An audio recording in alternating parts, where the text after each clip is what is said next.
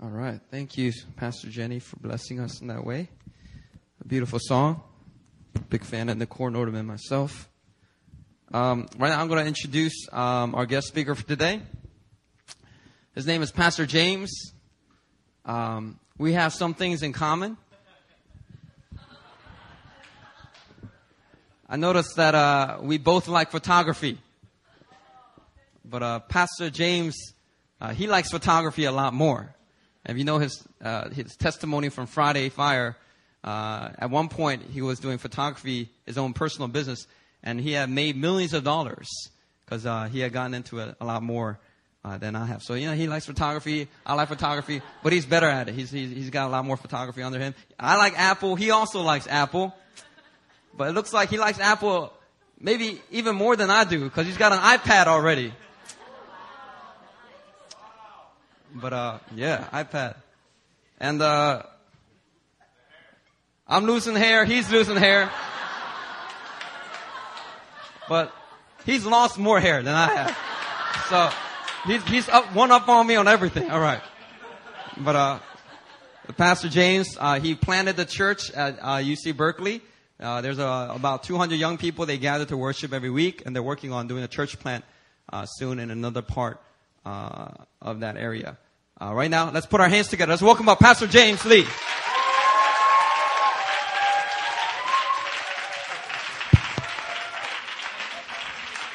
All right. Thank you. Thank you for making us feel at home. We are here for just a few days. Actually, tonight, we're going to be getting on a plane. We're going to be heading down to China and drop off David and then go home. Thank you. Wow, I need that service at my church. Bringing water. You guys have, Pastor Christian, you have a wonderful people. And I'm not from New York, I'm not dressing it up as well, but you have a wonderful people and wonderful church. I am just so blessed to be here, to be part of what God is doing in this church. And I just want to thank Pastor Christian for just giving me really the opportunity to share this morning. We had an amazing time Friday. If you were here Friday, amen. Yes, God was really good. And yesterday I went and met some friends and did a little sightseeing. And we have several staff. There's 10 pastoral staff in my church, and one of the staff actually works at Ritz-Carlton. And I know it's a really nice place, right? Never actually stayed at Ritz-Carlton, but he works there, and he was able to get us a nice hotel in Times Square at Marriott. This place was fancy. I've never stayed in such a fancy hotel in my life. You walk in, you got marble floor. Just really fancy. But not only that, he gave us a super price. It was like cheap price for us, great price, and also he gave us an executive suite. I know, executive suite, which is like the 14th floor, But unfortunately, my internet didn't work at that particular hotel. So whenever I wanted to use the internet, and, coming from America, we need internet every second, every moment, every moment of our time. So I had to actually come down below the lobby and sit next to this really uncomfortable couch to get internet from a cafe that was next door. And I actually lived there most of 3 days in that little couch. And this couch was uncomfortable. And unfortunately, right next to the couch was the ashtray. So whenever someone came and wanted to throw away their cigarettes, it just smelled. And it was like a terrible place. But I had to be there because that's where I could get my internet access. Well, the last day today, like 15 minutes before we were to get picked up, Dave and I were riding the escalator up to the 14th floor, and we noticed that 15th floor, there was an executive lounge. I was like, whoa, hey, we got the executive suite. Maybe let's check out, see if we could get access to this executive lounge, right? So we actually went to this 15th floor, and, you needed a special car, which we had, because we were part of the executive club. And so, we swiped in, and hey, guess what? We were able to get to the 15th floor. And as soon as we got off, there's this balcony, and you have to have a special executive club car to get into this executive lounge. And I said, Dave, let's just try, see if we could get in. We swiped it, and we were able to get into this executive lounge. And in this executive lounge, there's computers, there's comfortable chairs. They were like, you could go to the balcony with a beautiful view of Seoul. And as soon as we sat there, we had free internet access. And it was like, we sat in this leather couch, and just melt in this leather couch. And for 15 minutes, it was the most comfortable 15 minutes of my whole trip at that hotel. And God began to speak to me. And God said, you know what?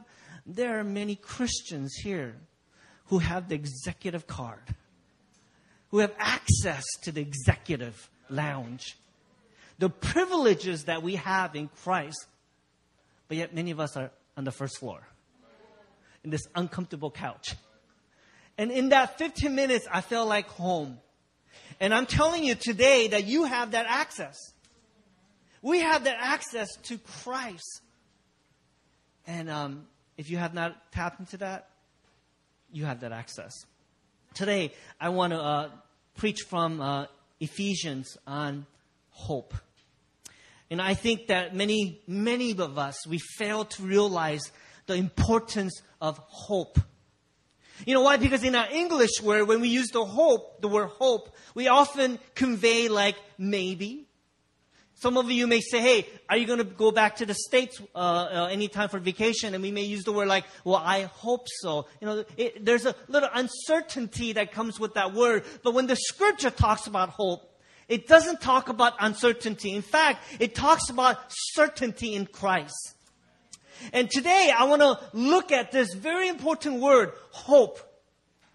And why I believe how we live here today, the attitudes that we have here today, is solely based on where your hope is. And today, I want to look at verse 18. It says, I pray that you may know the hope to which He has called you. In the Bible, there's about 80 times when the word hope is used in the New Testament. And it is a word that talks about certainty in Christ. And I believe that hope is life-shaping certainty that we have in Christ. And I think the reason why so many of us live the way we live today is because we have lost that hope. And I'm here to tell you that I also believe the circumstances we believe, often we think the circumstances change us.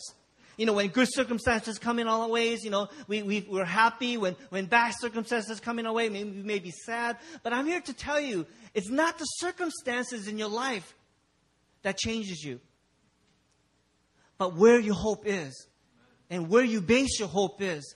That's what determines your attitude and your heart and your mind. So let me give you an example. Let's say there were two people and they were working in one of the local business. And every day, one guy would go to this workplace and he would sit behind this table, and it is really stuffy. He has to work literally 6 days a week. And he has to work 9 days an hour. And he gets paid $10 an hour. So he would go and he sits down and he works $10 an hour. He hates this job. Every time he goes to work, he's complaining about it because there's no window in that office. It's stuffy. It's hot. And he only gets paid $10 an hour to work in this he thinks this lousy job. But yet, this other man who works next to him, whenever he comes to work, he whistles. He's always happy. He doesn't understand why they have the same job. They work in the same situation, same environment, same circumstances, same coworker. But one guy walks in always grouchy, always complaining that his life isn't fair. He's always complaining about his position. He's complaining about his boss, his coworker. But another guy, when he comes, he's whistling. There's a joy in his heart. Because you find out later that one guy was only making $20,000 a year. But what if I told you the other guy was making $20 million a year? Let me tell you, their attitude of life would be different. The guy who's only making $20,000 a year, when he comes, he hates the job. He's complaining about every circumstances and situation why he doesn't like where he's working right now. But the guy who's making $20 million a year, he comes whistling. He comes to work happy. There's a joy in his heart. Why? Because in the end, there's the reward of $20 million. And what I realize is that many of us, even Christians today, the reason why we live this life of complaining and we always complain about the situation or circumstances. No, because you've lost the hope. You've lost the hope. And I believe that your life is shaped by what you hope. And in order for you to live a life of joy in your life is to understand where your hope is. Hope, you can't avoid it. Look at verse 18. I pray also that the eyes of your heart may be enlightened, in order that you may know the hope to which He has called you, the riches of His glorious inheritance in saints. Now, I want us to look at this verse 18 because it's rich. It's so rich. But here, we have to take this grammar apart. Many times when you read Paul's writing, you have to really, take apart the grammar because there's a deep meaning in this verse. So let's look at verse 18. Let's break this apart. It says, I pray that also the eyes of your heart may be enlightened, in order that you may know the hope to which He has called you, the riches of His glorious inheritance. First, I want to break down. It says, look at what he says. The first word is saints. He's talking about all Christians here. He's talking about all Christians, saints. We have been set apart, all Christians here. But the next interesting word that I see in this word is the word inheritance. Inheritance is an interesting word because the word means worth or substance. Maybe some of you have money here at this bank or have money here at this bank. But imagine if your whole worth was based on the inheritance. Now, what's interesting about this particular verse is whose inheritance is this verse talking about? Let me give you an example. Let's say you knew Bill Gates personally. You knew Bill Gates. He's, I think, considered maybe one of the richest men in America. What would you get Bill Gates for his birthday? That's a tough question. You go shopping at Kmart. I don't know if you have Kmart here, and you're thinking, what can I get Bill Gates? Here's a guy who has everything. Whatever he wants, he could get whatever he wants. He has all the money in the world. But what can you get Bill Gates for his birthday? But not only that, what can you get Bill Gates where he says, oh my, this gift is my inheritance. Oh, this gift is where my worth is. What can we get Bill Gates that he is able to say, wow, this is an amazing gift. I can't even think of any. iPad? Maybe. No, he wouldn't like that. What can I get Bill Gates where he says, oh my, this is wonderful. This is the best gift I've ever got. You know what's amazing about this verse? It says, what? Now, Bill Gates is rich, but he's nothing compared to God. God owns the stars. God owns the universe. God owns everything.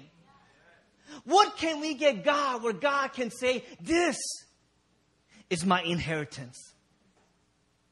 You know what's amazing about this verse is that when God, what is it that one thing that God says, this is beautiful, this is my inheritance. You know what it says? It says you, the saints. Saints is His inheritance. He finds joy in it. This is my inheritance. This is amazing. One commentator says, Paul wants you to be smitten of how rich God feels when He looks at you. Let me repeat that. It says, Paul wants you to be smitten by how rich God feels when He looks at you. When God looks at James, He says, James, oh, I feel rich when I think about James. He is my inheritance. You see, when we realize the worth of you, there's a joy in that. My daughter is, she's, turning into a lady. She's like 7 years old. And, it's one thing, you let your son run around and play football, but, that's fine. But, you treasure your daughter. And one day, my wife was looking through her cell phone. She wanted to get a cell phone for her birthday, so we got her cell phone. And she was looking through her text message. I know it's violating her privacy, but it's okay. We have every right, So we're looking through her cell phone. And here, she was actually text messaging a boy. I know! She's like 7 years old. And the text message says, hi. And she says, hi back. And he says, do you like me? I know. She's 7 years old. And she goes, do you like me? I said, okay, this is it. I got to talk to my girl. So you know what I did? I actually took her out on a date. I said, Jocelyn, can I take you out on a date? And she goes, okay. I said, is it okay if I take you on a date? She goes, okay, where do you want to go? I said, what do you want to eat? She said, hamburger. I said, okay, let's go get hamburger. If she knew what I wanted to talk about. The text message. So I took her on a date and we sat there. And you know what I did? As a father, I didn't bring the phone. I said, what is this? What is this? I didn't do that. You know what I did? I looked at her and I said, Jocelyn, you are the most beautiful woman and girl in the whole wide world. And you are so beautiful. I love you. And God sees the beauty in you. And I looked at her and I said, don't let anyone take that away. Don't let anyone take that away. You see, if we understood the power of hope and the worth, inheritance, we will live different. But instead of the hope being God and the inheritance, we find ourselves in hope in marriage. And if we don't get married at a certain age, our life seems to fall apart. Let me hear amen from the ladies in the room.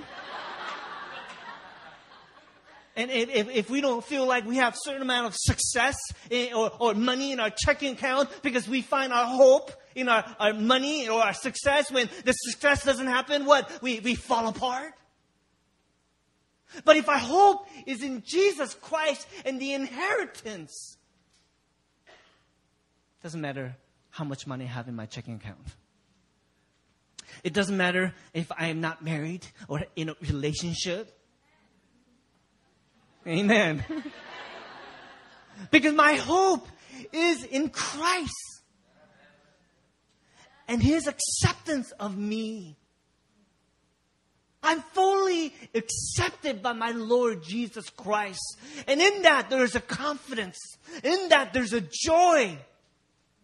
That my value is not determined on how much value asset I have. My value is not determined by how big my church is. My value is not determined by who I'm married to. My value is determined by Christ's value in me.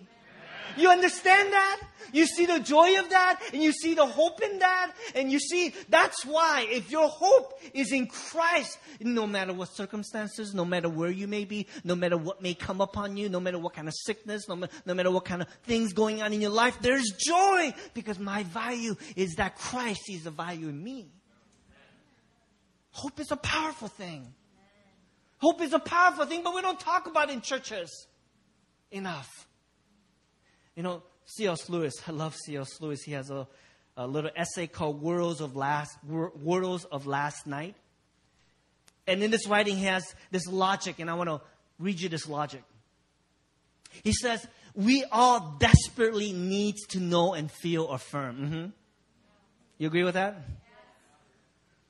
The least potent, he says, a way feeling affirmation to yourself is to give it to yourself. By looking in the mirror and said, James,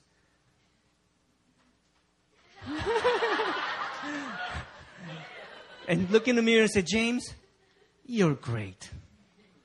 Great job, James. Good job. And you know what? It helps. He says it does. He says you can go throughout your whole life just affirming yourself. It says it works. You can say, I'm great. But he goes on to say one outside affirmation outweighs 3,000 of your own. If someone comes up to you and says, Pastor James, you're great. Oh, really?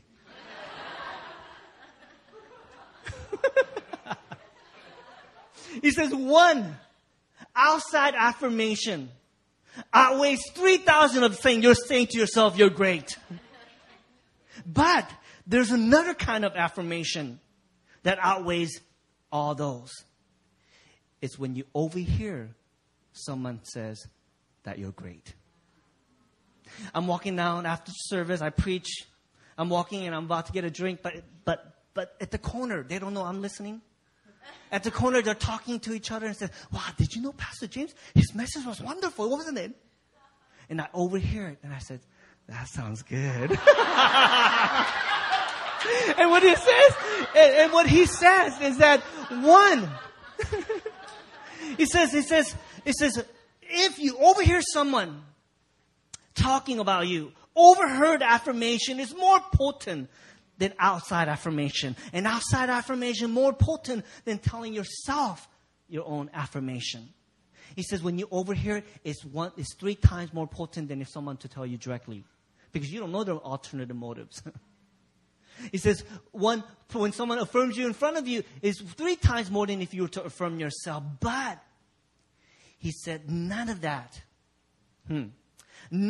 is like the most potent of all.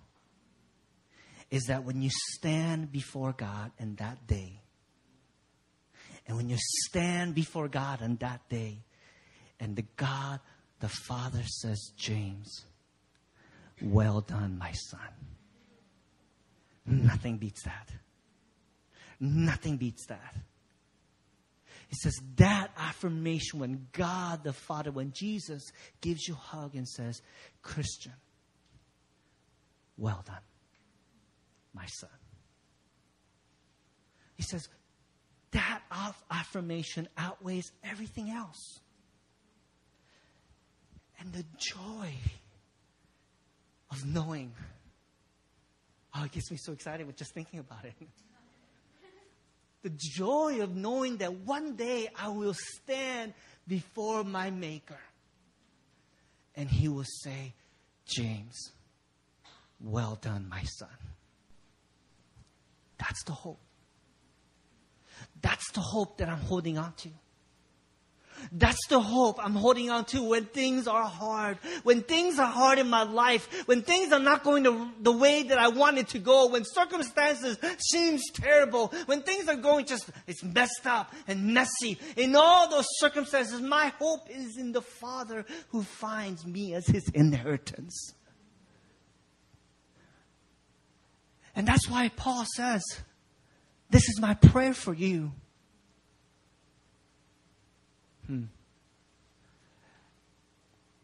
May your hope be in that.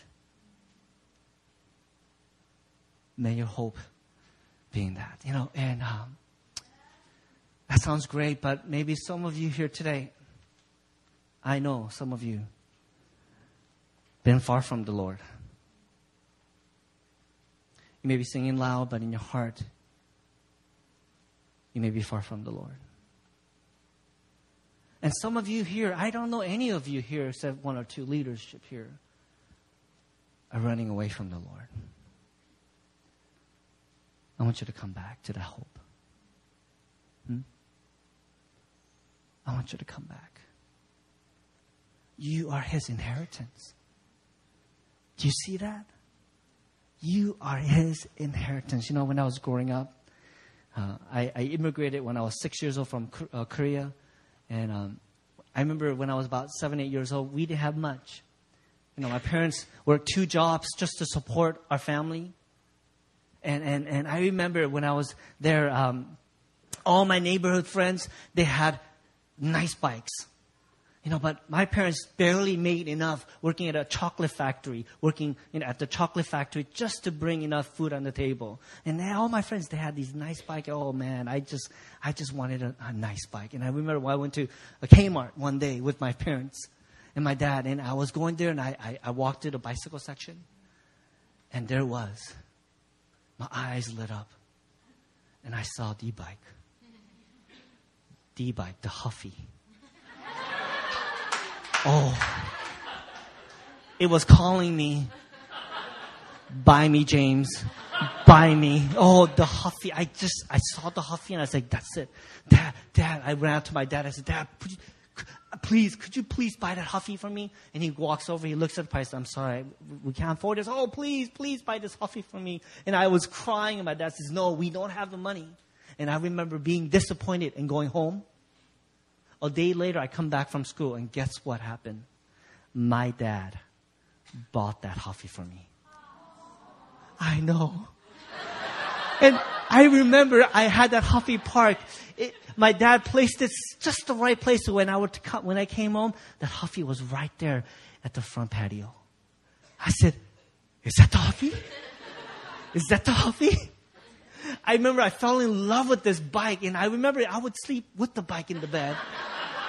I would clean it every day. I love this bike. I love this bike. And later I found out my dad got a second job just to buy me that bike. But boy, being reckless as we are, one day I decided to show off. Biggest pitfall for most men in this room. I wanted to show off my Huffy. So, all the kids, they would build this ramp, and they would build this ramp, and, I don't know if most men, you can identify, right? We would build these like homemade ramp, and we would like lift it, make the ramp, and we would put like 2 bikes there, and we would ride with our dirt bike, and we would jump in. How many guys, you understood, huh? Yeah. We all did this, So my friends, we made this ramp, and we put 2 bikes, and they would jump, and, they would like jump over these 2 bikes. But me, I said, I had the Huffy. I'm going to do 3 bikes. And all my friends, don't do it, James. Don't do it. He goes, no, I can do it. And not only that, but I'm going to put 3 bikes the long way. And all my friends, no, don't do it. Don't do it. And the girls say, oh, gee, look at what James is going to do. And I'm like, yeah. I was like, I can do this. So we made this ramp. And I remember it's like clear as day. We made this ramp. And then we made, bike instead of 2, we put 3. And we put it long way from wheel to wheel. And I'm like at the other end, like ready to do this. And I was nervous, and I was like, I can do this. And I was like sitting there, and in the corner of my eyes, all these girls, hey James. I was like, yes, I can do this, right? So I remember I had the Huffy, and I just pedaled as fast as I can. I'm like pedaling as fast as I can, and I jumped, and I glided. And I looked back, and all the girls like, and I was like, and I'll never forget, I was in the air, and something happened. The back wheel all suddenly came forward. And from that point on, it seems like everything was going in slow motion. All my friends like, no.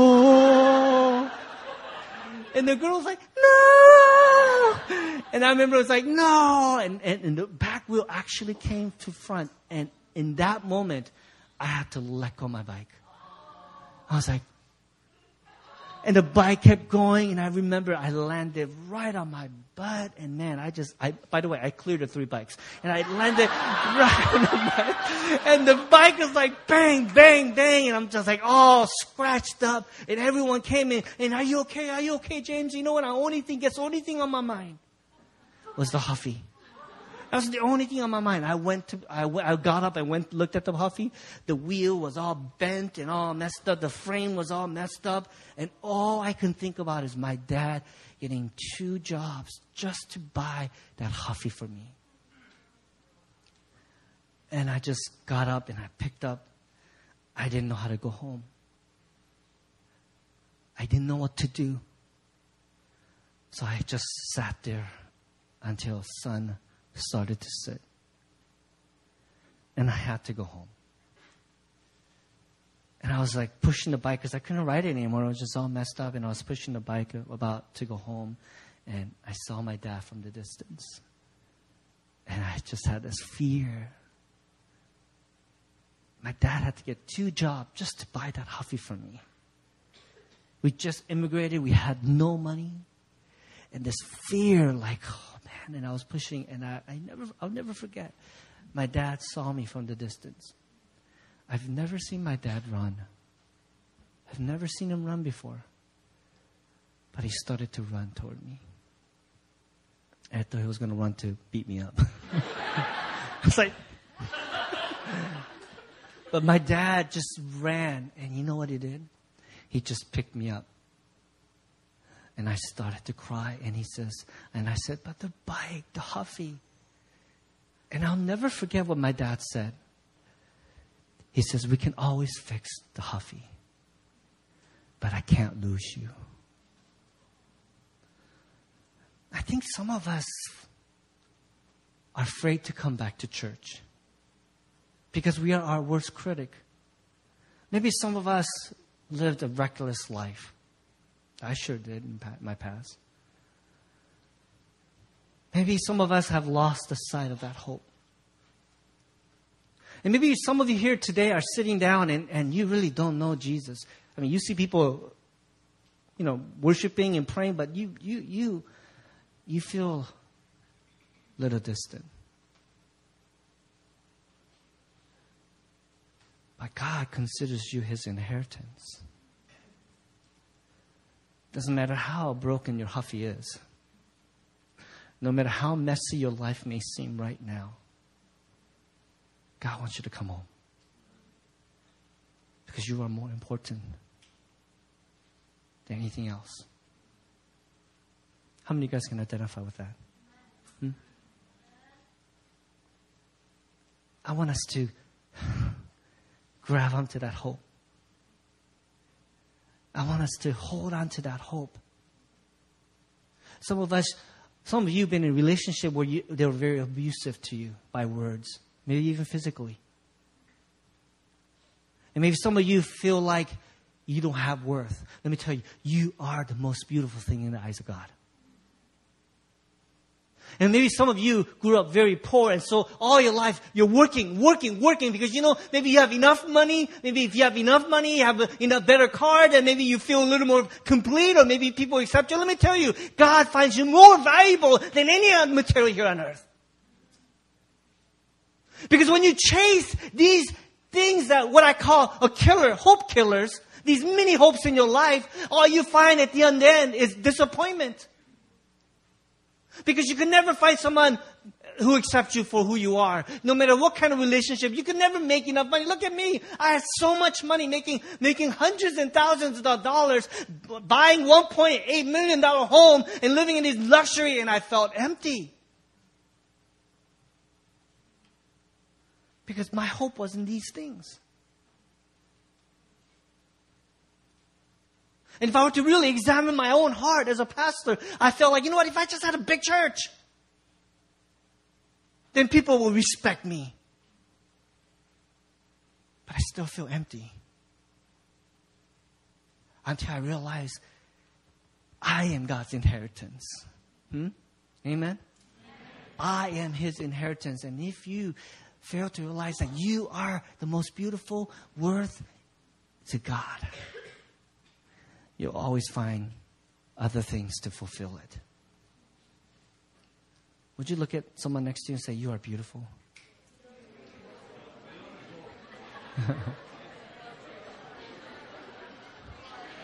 Yes. Would you look at someone and say, you are wealthy?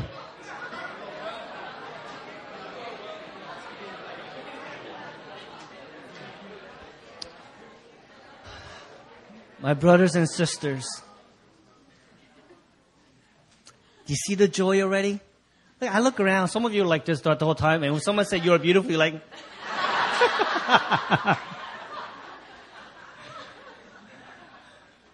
Imagine, that is like only the second potent. Third is when you hear someone says you're beautiful and you don't even know, they don't know you're there. But if God says you are beautiful, let me tell you, that outweighs everything else. And I'm here to tell you the truth. You are beautiful in God's eye. You are beautiful in God's eye. Don't let any men, ladies, don't let any men take that away from you. Ladies, you are wealthy in God's eyes, and don't let anybody take that away from you. And every one of us, you are valuable in the eyes of God. And don't let anyone take that away from you. Oh, the joy of hope. Will you find your hope in Him? Can somebody help me with the piano? I feel right now that there's somebody in this room who felt like worthless.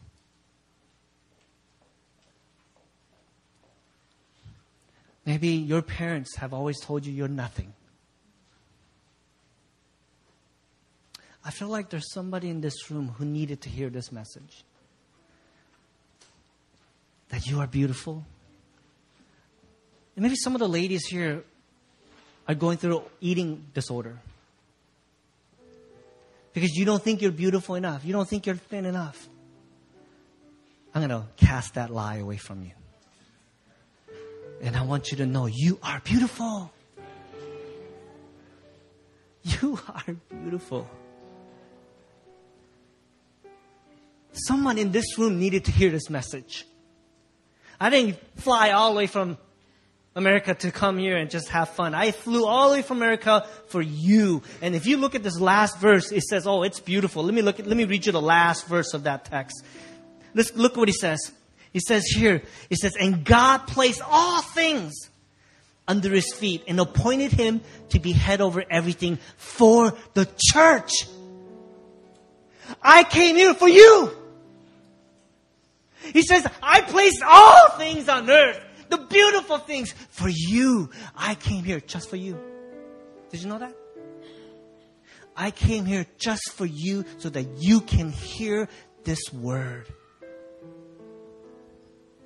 How many of you felt like you were worthless sometimes? That you weren't beautiful enough? How many of you? I see some of you guys crying already. I know. How many of you guys could identify with that? Go ahead. I want to pray for you today. I don't want to go to China until I know that you are beautiful and that there's a value and worth in you. You are God's inheritance. For those who raise your hand, would you come forward? It's okay. It takes a step of faith. If you need to hear that message was for you. I felt like worthless sometimes. I want you to come and just kneel before God. Go ahead and just kneel right there. And just go ahead and just cry out to the Lord. Yeah, come on. Oh, Jesus. I just want to say you are beautiful. And God finds joy when He sees you. Where are the men? I need some godly men in this room to realize that you've found your treasure in your wealth. I need men to come up forward too. Come on, men. I understand some of you don't want to get up, but there are men in this room who needed to hear this message too. Come on. We're going to expose ourselves today. Because I realize when you expose yourself, when you realize your life is messy, that's when God can come and clean it up. Because my life is messy, and the only person that can clean up is God. And if you need to hear this message today, please come forward. We want to pray for you. Yes? So can we have the worship pastor come in? We're going to sing some song, but I'm going to have the leaders come. We're going to pray for these beautiful women and men in this room up here in front. Because God wants you to find joy in that. And God wants you to find joy in that. Oh, Jesus. Oh, Lord. And let's just go ahead and let's just cry out to the Lord in the front. I want to pray for you. And I want you to lay down at the foot of the cross and find joy and worth in whom God has created you to be.